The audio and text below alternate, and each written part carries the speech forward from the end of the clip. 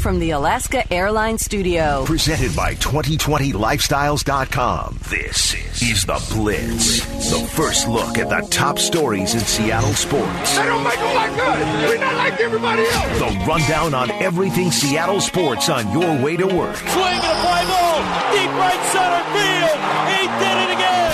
And the stories everyone is talking about. We gotta have that passion, and we gotta do it for each other. This is The Blitz at 6.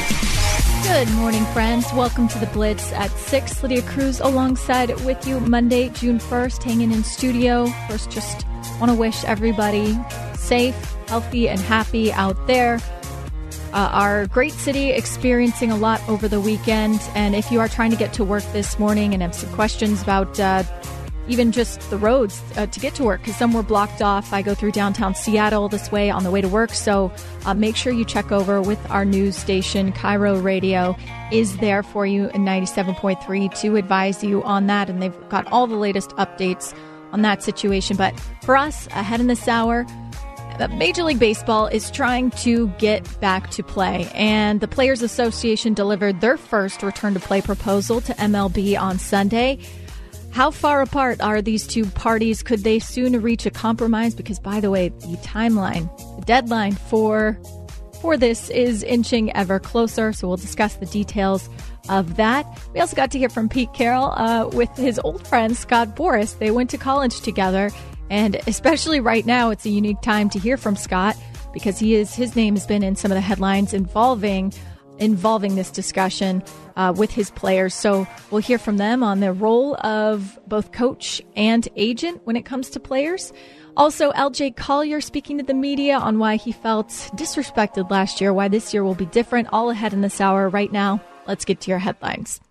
The Major League Baseball Players Association delivered a return-to-play proposal to Major League Baseball on Sunday, and it includes a 114-game suggested season, also deferred salaries in the event of a canceled postseason, and the option for all players to opt out of a potential 2020 season due to coronavirus concerns. This is according to ESPN's report, and Jeff Passan speaking to the players' proposal just late last night as well. It is a 114-game proposal by the Major League Baseball Players Association. Season would start on June 30th, end on October 31st. I think the most important point here, though, is not the size of the season, which is up for negotiation, but a caveat that they put in there about if there is no postseason this year, then they are willing to defer $100 million in salary for players making $10 million or more in the season. Now, it seems like, we don't know if there's going to be a postseason or not. We don't know if there's going to be a second wave of coronavirus. The point is, owners have talked about having cash flow issues, and one way to alleviate cash flow issues is for players to defer money to the future. Now, they want these monies paid with interest, so it is deferrals with sort of a twist on it. But that being said, it opens the door potentially for more deferrals in an MLB proposal back to the Players Association.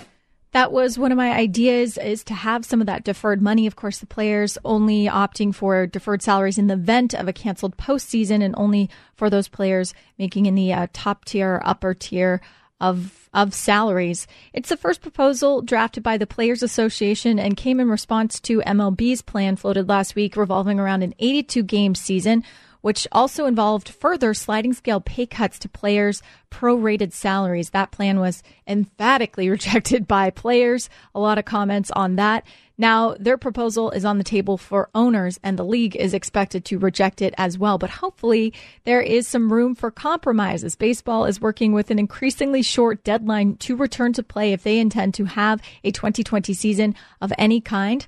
Under the union's proposal, we heard about the 114-game season. It would run from June 30th to October 31st. That means they would have to get started really soon, and that it would be likely a shorter spring training ramp up than they had planned. MLB had proposed 82 games, and back in mid-May suggested that the more games teams play this year, the more money the owners stand to lose. So playing 82 games without fans in attendance and with players still making prorated salaries would, according to Major League Baseball, cost them over $4 billion in free cash flow. This was per a document presented from the commissioner's office to MLB players back in about mid-May, the Associated Press reporting on it.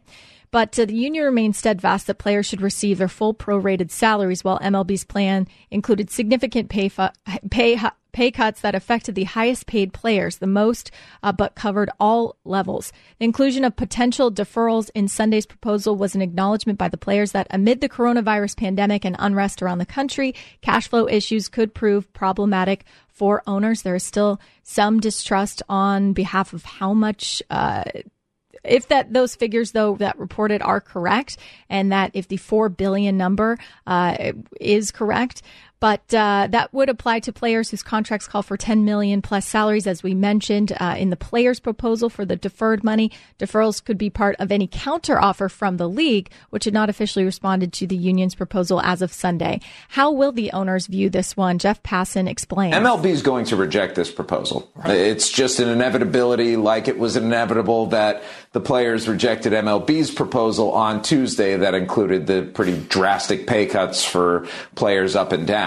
But the issue is going to be on the owner's side. Now, there is a group of owners. It's a small group at this point, but there's a group that has been fairly vocal about there not being a 2020 season and what the benefits would be to that. And the question is this proposal going to give them more ammunition, perhaps, going forward and being able to bring some others onto their side? Or are they going to see this from the players as an olive branch saying, hey, let's find somewhere to meet in the middle? We've got a pandemic going on right now. We've got a crisis going on across the country where cities are burning. And are we really going to be the ones who can't come to a deal right now? It's just more for baseball to consider than it has already. And if it wants to be the first professional sport in America to come back, then this week is going to be absolutely seminal.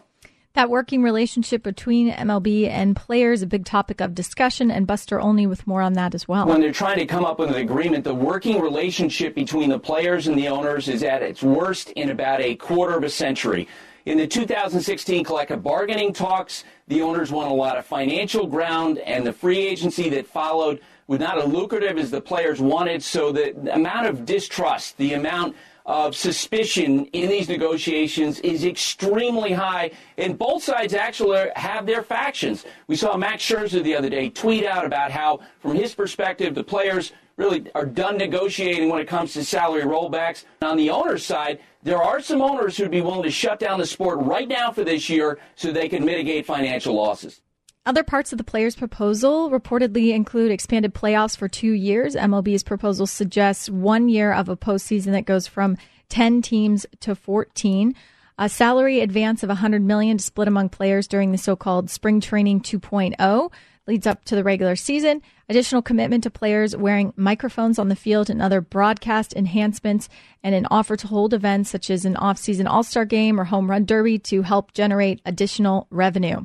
Buster Olney also speaking to the possibility, well, what happens if MLB doesn't have a season? To not get a deal done, the consequences are almost unthinkable. It probably would spin baseball into a long cycle of labor problems. Because remember, if there is no baseball in 2020 and the coronavirus is still manifesting in the spring of 2021, they'd have to come up with an agreement then. The collective bargaining agreement is set to expire in December 2021. I have people on the players' side saying to me the players could use the option of striking in order to get what they want. And on the owner's side, there might be some owners feeling like, hey, you know what? We've lost so much money already. We're just going to sit back, wait out the players.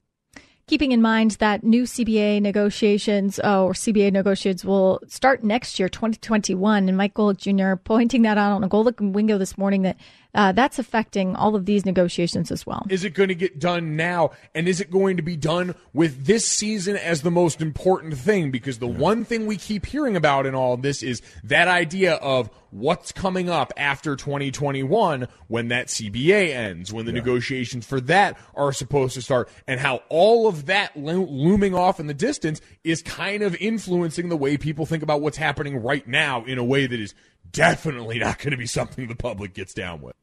Coming up on The Blitz, we get to hear from Pete Carroll, a pretty cool conversation between him and his old college pal, Scott Boras, mega super agent, on the role of both coaches and athletes in their involvement with players. Also, LJ Collier on what he learned his first year in the NFL, why he has a bit of a chip on his shoulder moving into his second. It's next on The Blitz right here on 710 ESPN Seattle.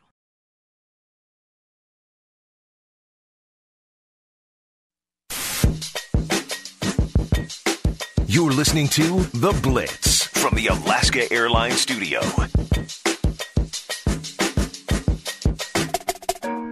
Welcome back to The Blitz at 6. Lydia Cruz alongside with you Monday, June 1st. Thanks for hanging out with me this morning. Again, wishing everyone be safe and healthy and happy today. If you are looking for up-to-date coverage on everything going on in the city of Seattle with protests, Seattle Bellevue and beyond, actually, you can tune into Cairo Radio's 97.3 FM. They've got you covered. They've also got you covered on the traffic side as well for any potential streets that may be closed today. So keep it there. In the meantime, a chip on their shoulder. That's a common narrative we've heard here in Seattle, especially with these Seahawks. LJ Collier might be the newest addition to that list. He spoke with the media right before heading into the weekend. What did he learn from his first year in the NFL? I mean, just the importance of reps and what you really need to do and how watching film and being there and being at those, getting those reps, because the name of the game is repetition and things like that. And I just realized that missing those reps and things was a big thing, especially when you're new to the league. And so I needed preseason to knock off the rust and things like that. And, I came in against the Steelers, haven't practiced anything in a very long time, no pad work. So I was a step behind everybody. And when I did catch a stride, there was times where, I didn't play and things like that. So it was very difficult, but I learned a lot last year about myself and about the league. And, I had great guys around me and great coaches. So I learned a lot from them and what I can bring to the game this year. LJ Collier on what he knew about the Seahawks and their utilization of him when he came to Seattle. I mean, I knew coming in last year that I was going to play some 3 technique, in nickel. And Coach heard me. I talked about that. That's what they told me they were going to draft me for, to bring that Michael Bennett presence. And he did some inside and out, and I'm excited for it, man. I'm an athletic guy, and I know what I can do on the inside with my quickness and my strength. So I'm excited for it. Whatever I can do to get on the field, man. I'm not worried about it, Obviously hampered by an injury last season, but coming in as a first-round pick 29 in 2019. Of course, there's always going to be a lot of expectations surrounding that, and LJ Collier saying he didn't have the year he wanted. But when people write you off, it adds to your ire. I am trying at the bit to get out there because it's one of those things where, you didn't have the year everybody wanted to get, so they just kind of shift you off to the side as if you can't play. It's disrespectful, and I feel very disrespected. But I'm the type of person, there's no need for talking, just showing, go out there. You run through a couple of people, you run through people's faces, you make noise, and people, they'll remember who you are very quickly. And, I'm excited to get back out there and show people who I am. I don't really care about the first-round pick stuff. I'm a football player at the end of the day. I can play football at a high level just like everybody else can. I'm out there to prove that I'm one of the best, and I can do what I need to do. I can rush the pass, I can stop the run. I'm out there to prove that I'm one hell of a football player, and I'm going to show that this year. Yeah, he mentioned that again. Last year is last year, and focused on what he can do now and contribute to the team. I mean, I know who I am, and I knew what type of stuff was going to happen. I told myself, if you come in a certain way and things happen, people are going to be against you, they're going to be with you. At the end of the day, all I can do is stay focused, keep the tunnel vision, and grind. Man, last year taught me to always stay humble. Even when, I've been down before, I was down in college before. It's what you do when you're down. I can choose to stay down, or I can choose to come out this and do what I know I can do, and that's be great. So I'm focused on being great. Last year is last year. I'm getting my body right. I'm getting my mind right. I'm doing everything I need to do to be great this year and go out there and have a great season. And I plan on doing that. So when looking ahead, how ready was LJ Collier to return from injury last season? And how does that mean where he's at injury-wise going into 2020? I definitely wasn't 100%, but I got to where I could play and everything like that. And I felt the times where maybe I should have waited longer. But, I wanted to play, and that's what I should have waited on. That was me. I wanted to get out there. Maybe I should have waited a little bit longer, but I don't regret anything from last year. I learned a lot as a player and myself and what I need to do and with the league and everything, and the type of player I can be. That's why I'm excited for this next year, because I know who I am and I know the competitor that I am. So I know I'm going to bring to the table this year.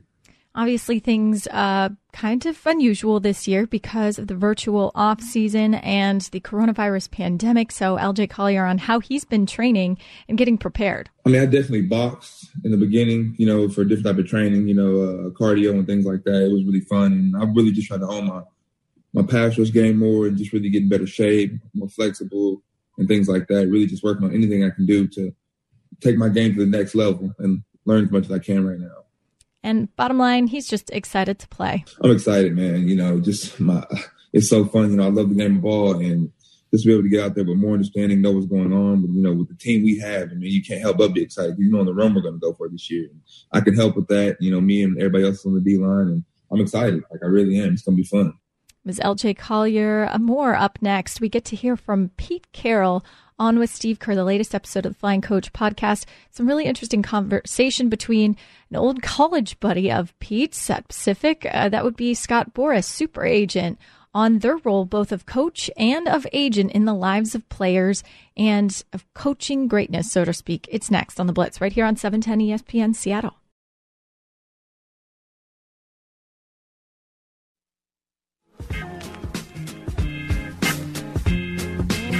From the Alaska Airlines studio, this is The Blitz.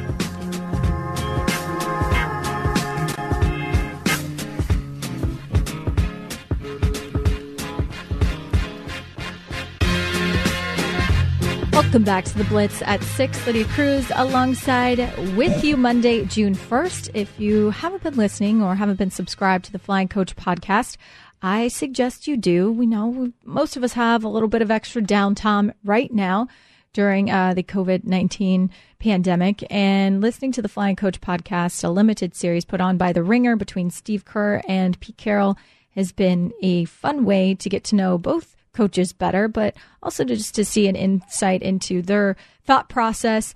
And they usually have some pretty incredible guests, including their latest one, which was agent Scott Boras, who actually went to college at University of Pacific with Pete Carroll, both of them athletes at the time, Pete playing on the football team, Scott playing on the baseball team, and also a different career path than both of them would have guessed. And they talked about that at the beginning of the podcast. They also did sort of player scouting reports on each other, which I thought was pretty great. But they also touched on some of their roles in terms of the lives of the athletes that they're around. And Scott Boras had a great quote on being in sports, allowing you to be around greatness. In pro sports, the great thing is about, and it's fortunate because it's few people get to be involved in it, is that you're around greatness. And greatness is a very special thing to manage and to deal with. And because usually they know it, they feel it, they have expectations, and then they have a dedication to it, and they have a want about it. But managing greatness to me is the most intriguing thing, because great players often have the edge, and that edge causes really a lot of issues in their lives. It causes a dimension about them that is so difficult to equate a normalcy to them. And when you carry greatness with you, you have to have a normalcy pattern for them that is their own. And I don't need to tell you guys, because you've been around greatness and your whole lives. And but it is something I've found that it takes a very unique process. It takes something where you have to take it individually with the athlete, and basically getting into that fear that every greatness has the greatest fear, and that is that I have got to be what I should be, and I gotta be that guy that I should be, and it wears them out, because once they have the great season, the most difficult season is always the next season, because the expectation of the ease of their performance that the fans see, the brilliance they see, it's like they should be able to give it every day.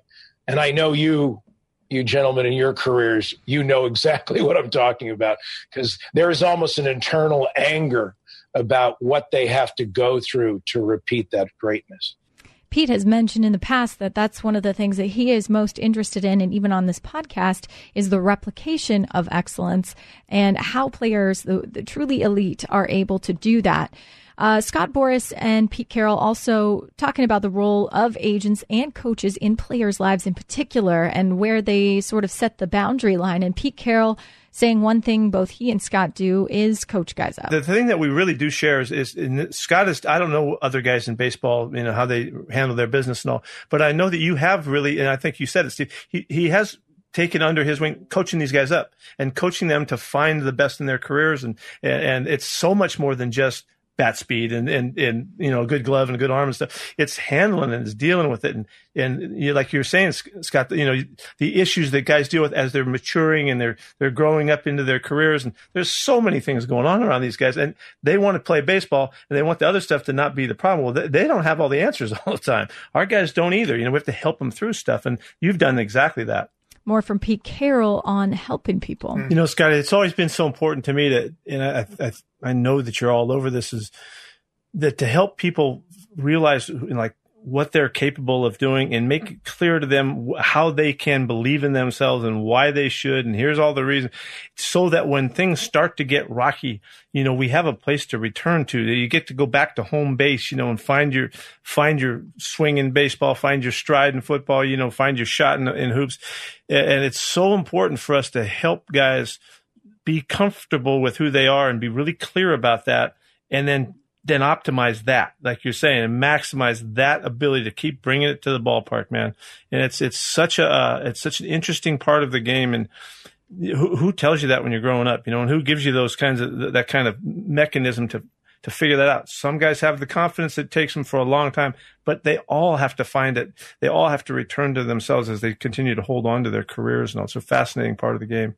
Steve Kerr also asking Pete a question about if he's had, or what his interaction level with agents has been over the years. Pete, have you had any agents call you to discuss a player's playing time, or would that go to John Schneider, the GM? Has that dynamic ever entered into your picture? In football, basically, John Schneider handles all that stuff in general. Now, there's relationships that you establish over years, with guys, and there might be a time here and there where we'll make contact, but pretty much try to separate from that. And it's a little bit of a sacred ground, that the guys hold off. And then when they do get into that kind of conversation, they usually don't sound very, very sharp, and they're not really, they're not at their best. And but there's times, when I do try to help John, with a relationship that we're dealing with, or maybe there's a particular situation. But for the most part, it's separate from us.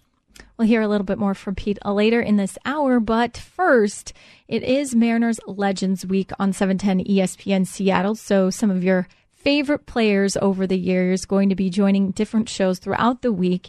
Rick Riz, one of all of our favorites, joining Bob, Dave, and more on Friday. Well, Rick, we miss you, man, and really miss seeing you around. But what have you been doing to kind of pass the time and keep your pipes in shape, doing shows? What kind of stuff are you like broadcasting, practicing games, or what are you doing during this time? Well, Dave, it's great to hear your voice as well, and Jimmy as well, and Bob.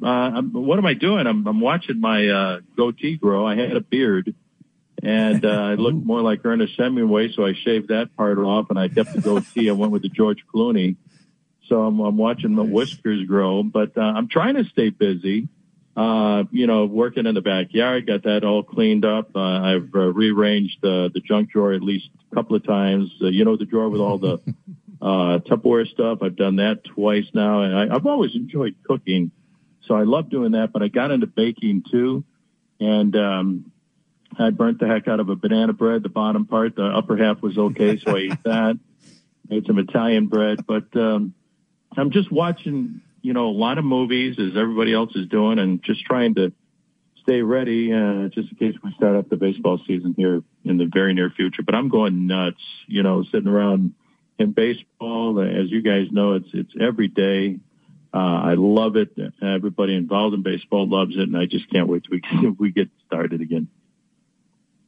Well, Rick, are you optimistic or pessimistic or somewhere in between about the season getting going in July? Well, as you know, Jimmy, I'm always kind of optimistic, but there's some issues that have to be worked out here, and I hope they work them out real soon so they can have their spring training for about 3 weeks. Once they work out the details on the financial side, which I think they should be able to, we can get to spring training, whether it be up here at T-Mobile Park or down in Arizona, so we can get the season going underway in the early part of July. But I'm optimistic that it'll happen. You know, talking with a few folks I've talked with the organization, it's just something that it has to happen. It really does, you know. And so I'm keeping my fingers crossed, and hopefully we can start playing some games in July. Hey, Rick, I thought it was a really cool thing to see and hear. We heard Jerry DiPoto come out yesterday and say, you know, we're paying our minor leaguers that $400 week stipend until the end of what would be their regular season, where we've seen teams like the Oakland A's take a completely different tact and say, well, no, we're going to stop paying you that, but you're not allowed to go collect unemployment. You're still technically employed. You're just not being paid. And they've got an owner worth around $2 billion. And I know it comes down to you're running a business and it's not a charity, blah, blah, blah. I just think, you know, there's a value to that. And I think that makes the Mariners organization look very good in that sense. I think so, too. There's no doubt about it. You know, these kids in the minor leagues, they're making nothing. I remember when I was in the minor leagues as a broadcaster making $200 a month in 1975, $500 a month. These guys were making about $300 or $400 a month. And unless you sign that really big contract or signing bonus, there's not a whole lot of money there. But I think it's great that the organization is still paying them, you know, through the end of the year so they can try to make ends meet. This is a real difficult time for everybody. People losing their jobs, businesses losing their business, livelihood. We need to get this coronavirus in check and help people get healthy once they get this virus. And so there's a lot of major issues going on in our country and our community and the world. And I just hope that we figured things out. But I think it was a class act by the organization to keep paying these kids. There's this thing called loyalty in baseball where, you know, these kids are going to appreciate that down the road. And I'm just glad they did what they did, but I'm not surprised at all. A lot of people, most everybody in that front office that I've had to deal with, you know, they're very compassionate about everybody who works in the front office and the guys down in the clubhouse and the field and even the minor leaguers that we may never ever see, but they care about everybody in the organization. So that was wonderful to see, and I'm not surprised. That was Rick Riz on with Bob, Dave, and more. Full interview online, 710sports.com. Up next on the Blitz, it is time for the hot list. The NFL and NBA issuing statements and responding to the death of George Floyd, as well as protests going on around the country. We'll read you from those statements. Also, more updates on MLB's proposal, the players' proposal to return to play, including the 114-game season, next on the Blitz, right here on 710 ESPN Seattle.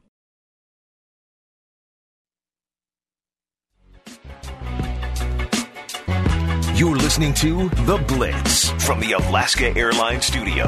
It's time for The Hot List. Holy mackerel! The headlines for the day in sports every morning at 6:45. Heck yes. What are we missing here? A full breakdown of the top stories of today on your morning drive. Let's go!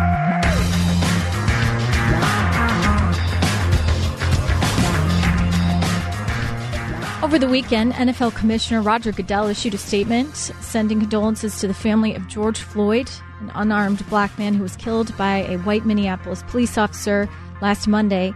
He also addressed his response to the nationwide protests that have occurred in the wake of Floyd's death. Goodell's statement reads, quote, "The NFL family is greatly saddened by the tragic events across our country. The protesters' reactions to these incidents reflect the pain, anger, and frustration that so many of us feel. Our deepest condolences go out to the family of Mr. George Floyd and to those who have lost loved ones, including the families of Breonna Taylor in Louisville and Ahmaud Arbery, cousin of Tracy Walker of the Detroit Lions. As current events dramatically underscore, there remains much more to do as a country and as a league. These tragedies inform the NFL's commitment in our ongoing efforts. There remains an urgent need for action.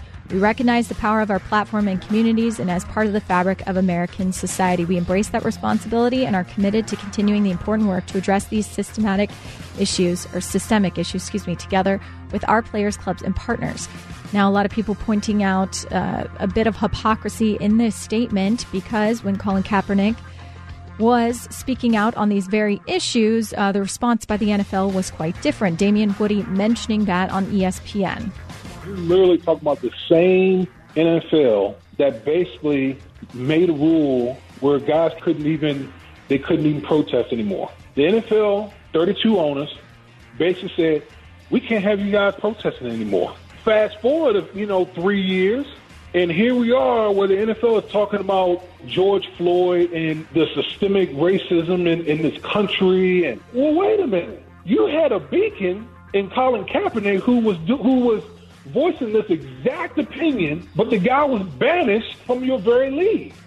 Damian Woody on what the country needs to do now is to work together for change. If we want a more perfect union, then we can't sit back and say, well, America is great, America is this and that. No, we have imperfections just like everyone else.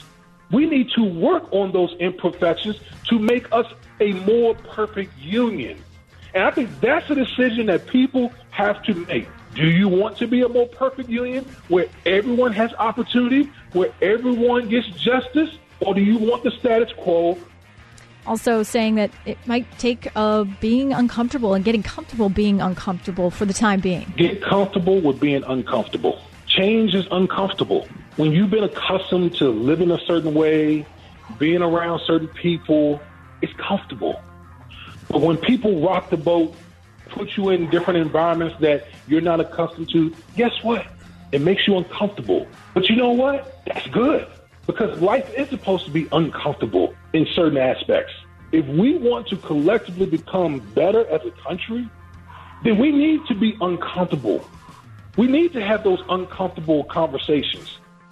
Locally, DK Metcalf speaking out and creating a video that he put out on social media and reflecting on the death of George Floyd and feeling like he needed to say something. It breaks my heart that my uncles could go out into the world today and that could be them. And I wanted to say something because if I didn't, then I felt like I would be supporting that, and that's not right. That's totally not right. And I'm lost for words right now. But I listened to a Martin Luther King "We Shall Overcome" speech, and he said in his speech, all here now, meaning in America we want all of our rights. We want them here in America, and we want them now. Good to hear from DK and speaking out, and something he felt like he needed to add his voice to. Speaking of MLK, yes, it's always good to hear his words in this time. NBA Commissioner Adam Silver also sending an internal memo to NBA office employees on Sunday, offering thoughts on the situation. In the memo, which ESPN's Ramona Shelburne got a copy of, he said he shares the league's outrage and offered sincere condolences to family and friends of George Floyd, Ahmaud Arbery, and Breonna Taylor. He also said that he's, quote, heartened by the many members of the NBA and WNBA family, players, coaches, legends, team owners, and executives at all levels speaking out to demand justice, urging peaceful protest, and working for meaningful change. Together with our teams and players, we will continue our efforts to promote inclusion and bridge divides through collective action, civic engagement, candid dialogue, and support for organizations working towards justice and equality. Adam Silver on that as well. Ryan Saunders, Timberwolves head coach, who is right in the thick of this because based on his team's location and what happened in his state, Ryan Saunders was on the ESPN Daily podcast with Mina Kimes and said why he's proud of his league, the team, the players. I'm proud to be in a league and an organization, too, that champions those causes. I think Commissioner Silver, he's the best at allowing players to have a voice and to stand up for what they believe in. Seeing Carroll especially puts a lump in my throat, when I saw him on TV because, his mother, she passed, a month ago. His family's still in mourning, but he still made a point to show up at that rally. It shows his character too and the type of leader I think that he is. And then Josh, too. Josh was in Georgia just a few weeks ago when Ahmaud Arbery was out for a run and shot down. Josh comes here a few days later and this happens. It's not okay. I'm really proud of Josh as well, and him being vocal and him standing up for what's right, because that would be, I think, everybody's hope in trying to find change. Speaking of that change, Ryan Saunders, Timberwolves head coach, on his role in the fight against racism. First role is to be vocal and to stand with our black brothers and sisters who need that empathy and show that empathy towards what is happening in our country. George Floyd, he should still be alive right now, but there's a number of other black males especially that should still be alive right now. And we need to stand with those individuals. And I think being vocal is big, but then taking action. I don't know what the action is yet, but I know that there's good people, not just in Minnesota, but in this country that can take action. We just need to commit to it and stay with it. And, I think a lot of that comes to helping build relationships and using platforms, any type of resources we have to become stronger in those relationships with somebody who, doesn't look like you. Ryan Saunders, Timberwolves head coach, finally on why he feels comfortable speaking out. The fact that it happened in a way in our backyard here in Minnesota, maybe that was the nudge that, some people needed, at least locally here, to be more vocal. And it's something that's been, in my heart. And hey, I'll say as a Christian, this is in my heart. And so whatever backlash came from that, I didn't even think twice really about it. Charlotte Hornets owner, and Chicago Bulls legend Michael Jordan also joining the conversation, expressing grief and outrage over the death of George Floyd. He said, quote, "I'm deeply saddened, truly pained, and plain angry. I stand with those who are calling out the ingrained racism and violence towards people of color in our country. We have had enough.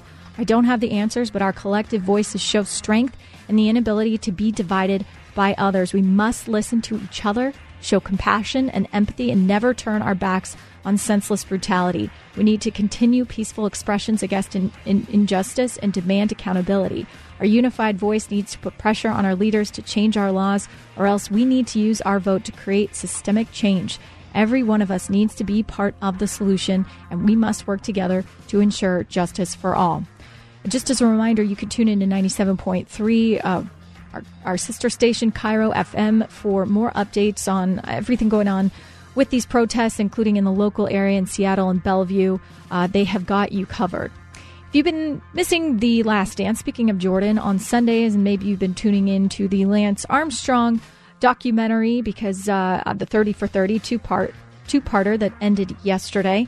Lance, pretty candid in some of these conversations on, first, his decision to lie about doping. What was it like looking at yourself in the mirror? No problem. Because I'm not justifying it or defending it, but I'm telling you, it was not a problem. Because it was just part of the. I was so used to it, and it was part of the game, and it was. You just kind of become immune to that. I mean, it's crazy. It's crazy to hear myself say that, but that's the truth. Lance also on why he decided to do that Oprah interview. People ask me a lot, like, why did you do Oprah?